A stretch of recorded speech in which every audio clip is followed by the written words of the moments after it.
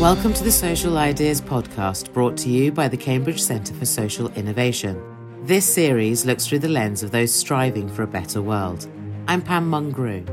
Lamu County in Kenya is home to the Safari Doctors, a mobile healthcare venture which brings together medical personnel, drugs and transportation to the doorstep of rural communities. Umra Omar is the founder and director of the social enterprise. And at first I thought it would be just, my give back once a month, $500 from New York. Instead of drinking my Starbucks cappuccino, I would just, I would send my monthly savings to pay for a nurse and a motorbike fuel every month. I did that month one, month two, and then, kept on doing it. And now it's been 6 years. And it just organically grew from a motorbike and a nurse, 100 women a month. And then we extended more villages and it just really picked traction. And then we got the CNN Heroes Award. And I was like, oh my God, now it means we really have to amp our game a little bit more. I asked Umra what the challenges are of providing safe, affordable medical care in a country such as Kenya. So in Kenya and in Africa as a whole, we are a continent that says over 70% of our population is in rural areas. And the booming age range is the youth under 35, under 30. So this challenge, though, is yet to be fully embedded into the realities of health intervention. Whereas we have had this top-down approach to addressing healthcare that's around static facilities in urban areas so that there's enough traffic, but yet a bigger percentage of our population is in remote area. So what we've done is come into this space and really shown how investing in the youth as community health workers around the concept of mobile health is actually more cost effective and has a bigger footprint. We're talking of addressing preventative and primary healthcare in real time and reducing the burden on secondary healthcare facilities. And at the same time, how do we infuse this narrative that our solutions can be locally grown and we can literally fill in this need for universal healthcare from a very basic level? So can you explain then how the Safari Doctors actually works? What is it that you do to provide the care? So what we do is we travel to 24 villages once a month to ensure that the kids in that village are 100% vaccinated, whoever needs a vaccine, to make sure that family planning is at the footsteps of women, as opposed to, a young mother of 2 or 3 kids having to figure out where to travel to their nearest dispensary in order just to get assistance in planning their births. And in addition to that, it's like a dispensary basic service where something as simple as getting a painkiller is actually a luxury that we take for granted, that you can go to a pharmacy or a kiosk, yet you have a whole village that can access that. And when we stepped in was in 2014, when Lamu experienced its worst terror attack, at a time when foreign organizations were leaving the area, at a time where there was mobility is a bigger issue for rural communities. So for us, it was a very timely presence around healthcare access. You've mentioned some of those challenges that the individual living in a rural village will face, but what are the challenges that you have had to deal with to make this venture work and for it to be accepted? I remember when we first started working, and the question I used to get a lot was, so who are you working for? Like, which foreign aid organization is this? And there's just this basic assumption that for us as a grassroots community-based organization, there has to be some bigger umbrella or voice, or specifically like a white man behind what you guys are doing. So I think one of the first challenges was just really changing that narrative that, yes, we can have young people. Yes, we can have people that originate from here delivering a project at, global standards. So my big challenge was putting together an institution that's financially sound. We can account for all that we're doing. We can share our impact and really meet the standards that we've been put up to. And it was also at a time when there's the issues of the security challenge, which although for us did not feel like a big threat because we are on the ground, but the media and this, it's just been over sensationalized that Lamu as this, like danger zone with travel advisories. There's some partners that are like, we can't support you because we can't come for our site visits to see what you're doing. And that's slowly diminishing over time as we realize, the whole world is interconnected, and Lamu is safer than Paris or New York, if we really talk about the real numbers behind insecurity. But other than that, I would be counting more gains than I would be challenges with what we've been able to achieve with such an intact, lean team on the ground. And what are those gains then that you have managed to affect? So the gains has been, one, to disrupt the status quo around what constitutes a functional institution and that local rapport. So we build local rapport with the community leadership, with the young people, with the institutions here. And yet I can sit here as a founder at age 37 and say that, I'm the second oldest person in the organization and everybody else is under 35. So that for me is a huge, huge gain in a society that's very conservative and very patriarchal. So being able to show an alternate journey for that. And then being able to make that real time impact where we go in a clinic and we are accessible to the people's health needs. We can facilitate referrals that somebody otherwise wouldn't be able to. Another huge gain is the accountability, the trust that we've been able to build, both looking bottom and both looking at the top, from the level of partnerships that we have. And the young girl that we can see and feels like she sees herself in the work that we do and wants to be part of what we do. So as a young woman in a very, as you described it, traditional, conservative, patriarchal society, how have you managed to get people to come to you and understand what it is that you're doing? First of all, this is home. So as a young woman in such a context, whether, the conservativeness or the patriarchal nature of it, is that I get to come in with a team on the footing that this is also us. So we're not coming in as outsiders. It's like, we are the language. This is what we look like. This is what we eat. So it's a level ground, first of all. And then we're also not coming in from an antagonistic, this is the wrong way to do this, or we know best kind of a mentality, which is one of our core values of the organization. So we instituted our values that allow us to navigate and have our presence felt. And one of them is around humility and the courage of being able to navigate these nuances. So if I come in with that cultural awareness, is what's really allowed us to slowly get that seat on the table to say, okay, this is what we're proposing. How can we do it better? So the communities that we are going in to work with is our own communities. It's our own, aunts and uncles and nieces and nephews. And that, I think, has been really critical in us shifting the power around the NGO world and around the development language, because it's always been a very handout mentality in programming, as if you're doing somebody a favor, where it's like, no, we've been given that privilege and opportunity to serve.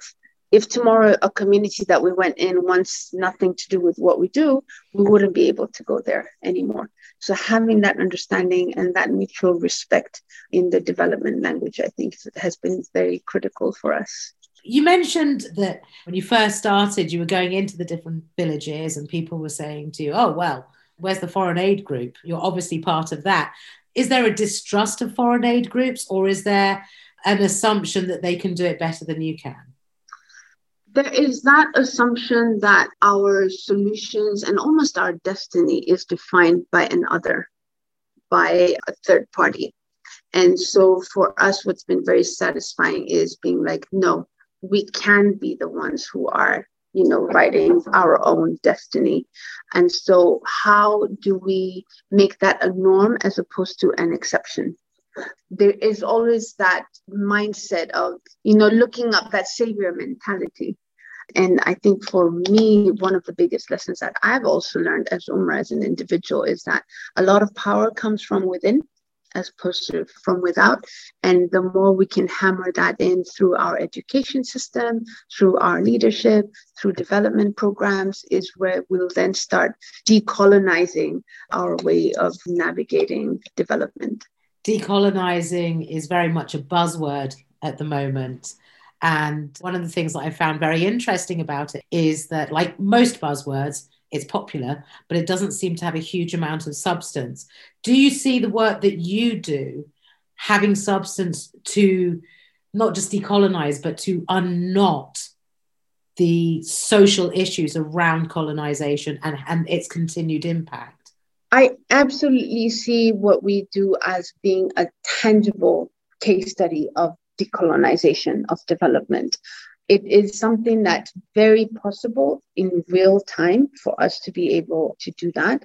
If we're having, we have 12 staff on our team, and about 7 of the staff are like young people from these very local communities. If we can run a youth health ambassador program with kids under 25 years old that are agents of change when it comes to healthcare in their communities, that is part of that process as well.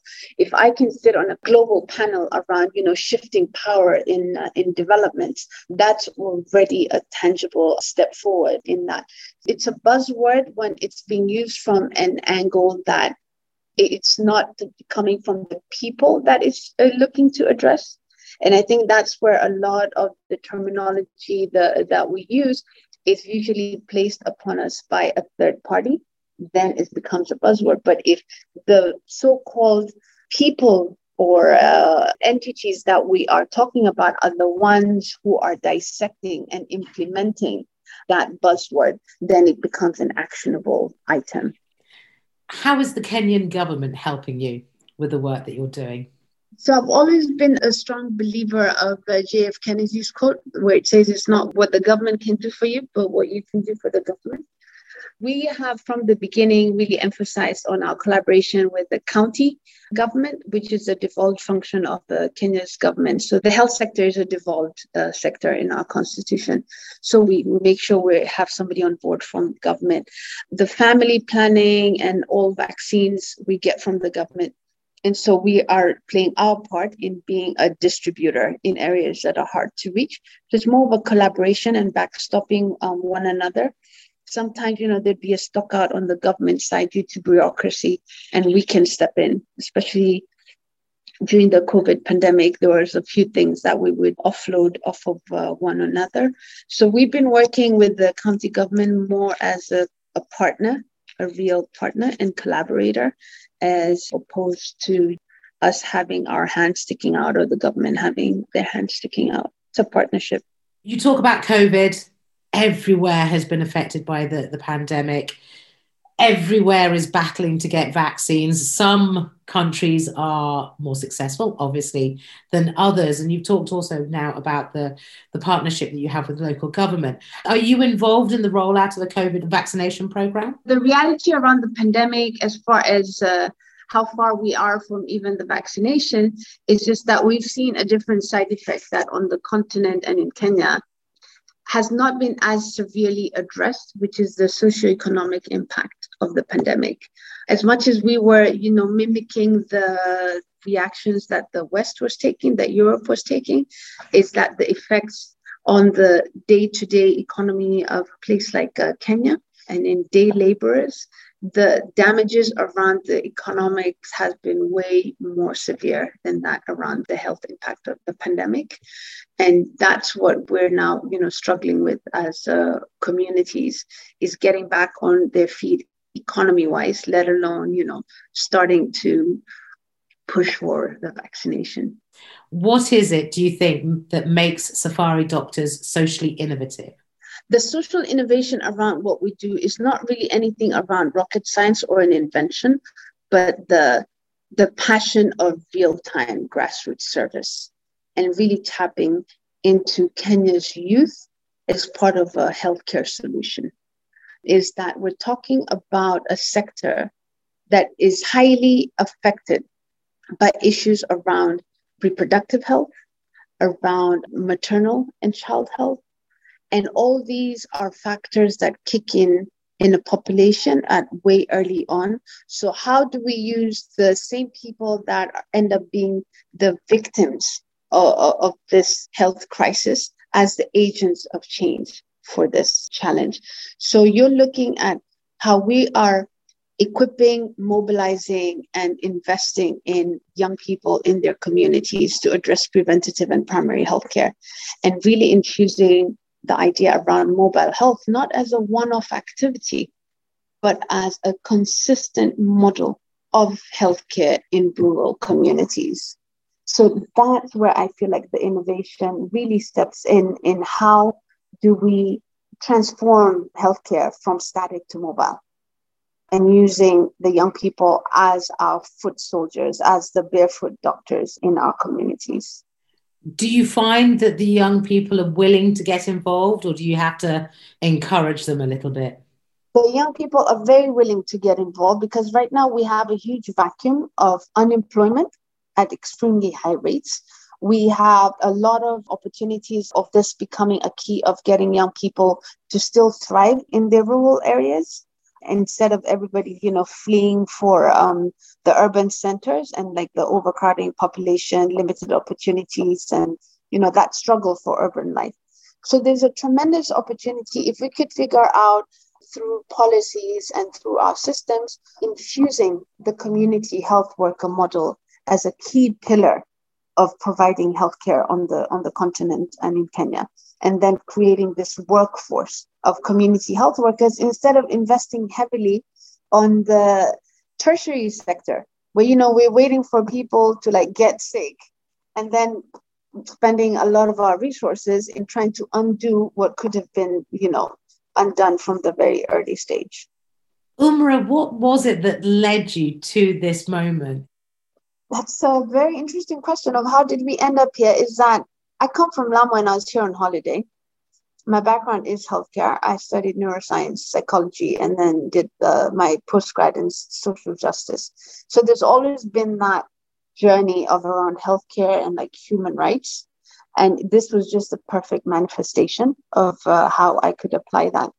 So I learned of a medical project that stopped when we had kidnappings that happened in Lamu of tourists.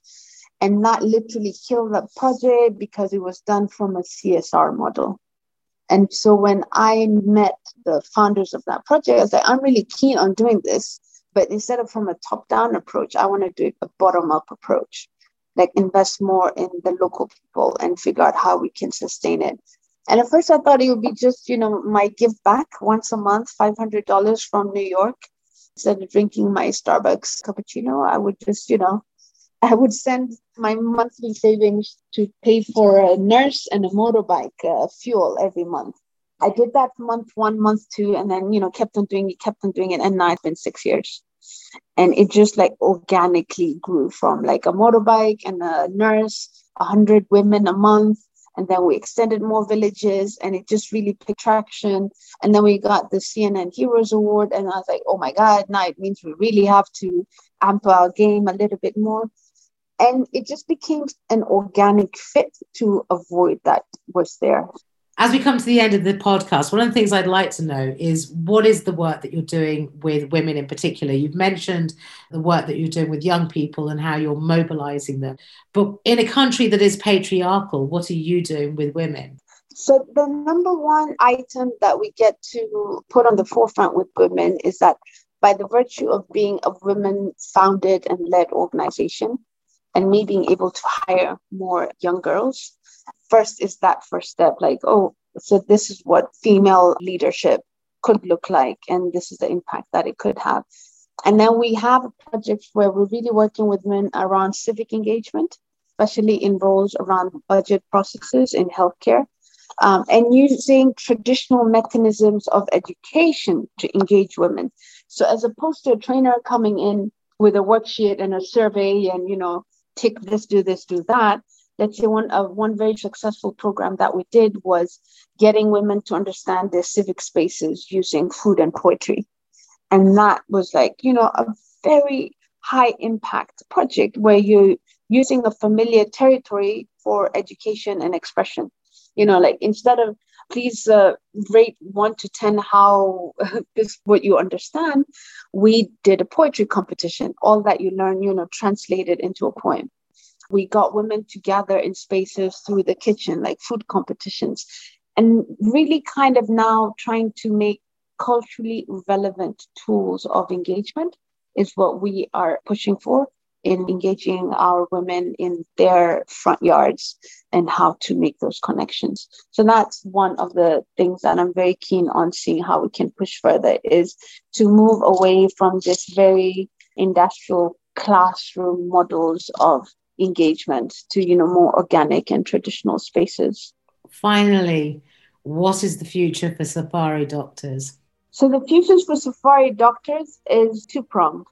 One is refining this model so that it can be institutionalized alongside government health service delivery, and not just in LAMO, but also beyond LAMO. And then number two is that we are right now developing our next strategic plan on having our hospital and mothership build, where we can have a hub and a center of excellence that our young people can come and train locally, as opposed to having to leave the county, to then strengthen that community health worker model. So the future looks like this very refined model of a mothership that has an emphasis on mobile healthcare. That was Umra Omar, founder and director of Safari Doctors.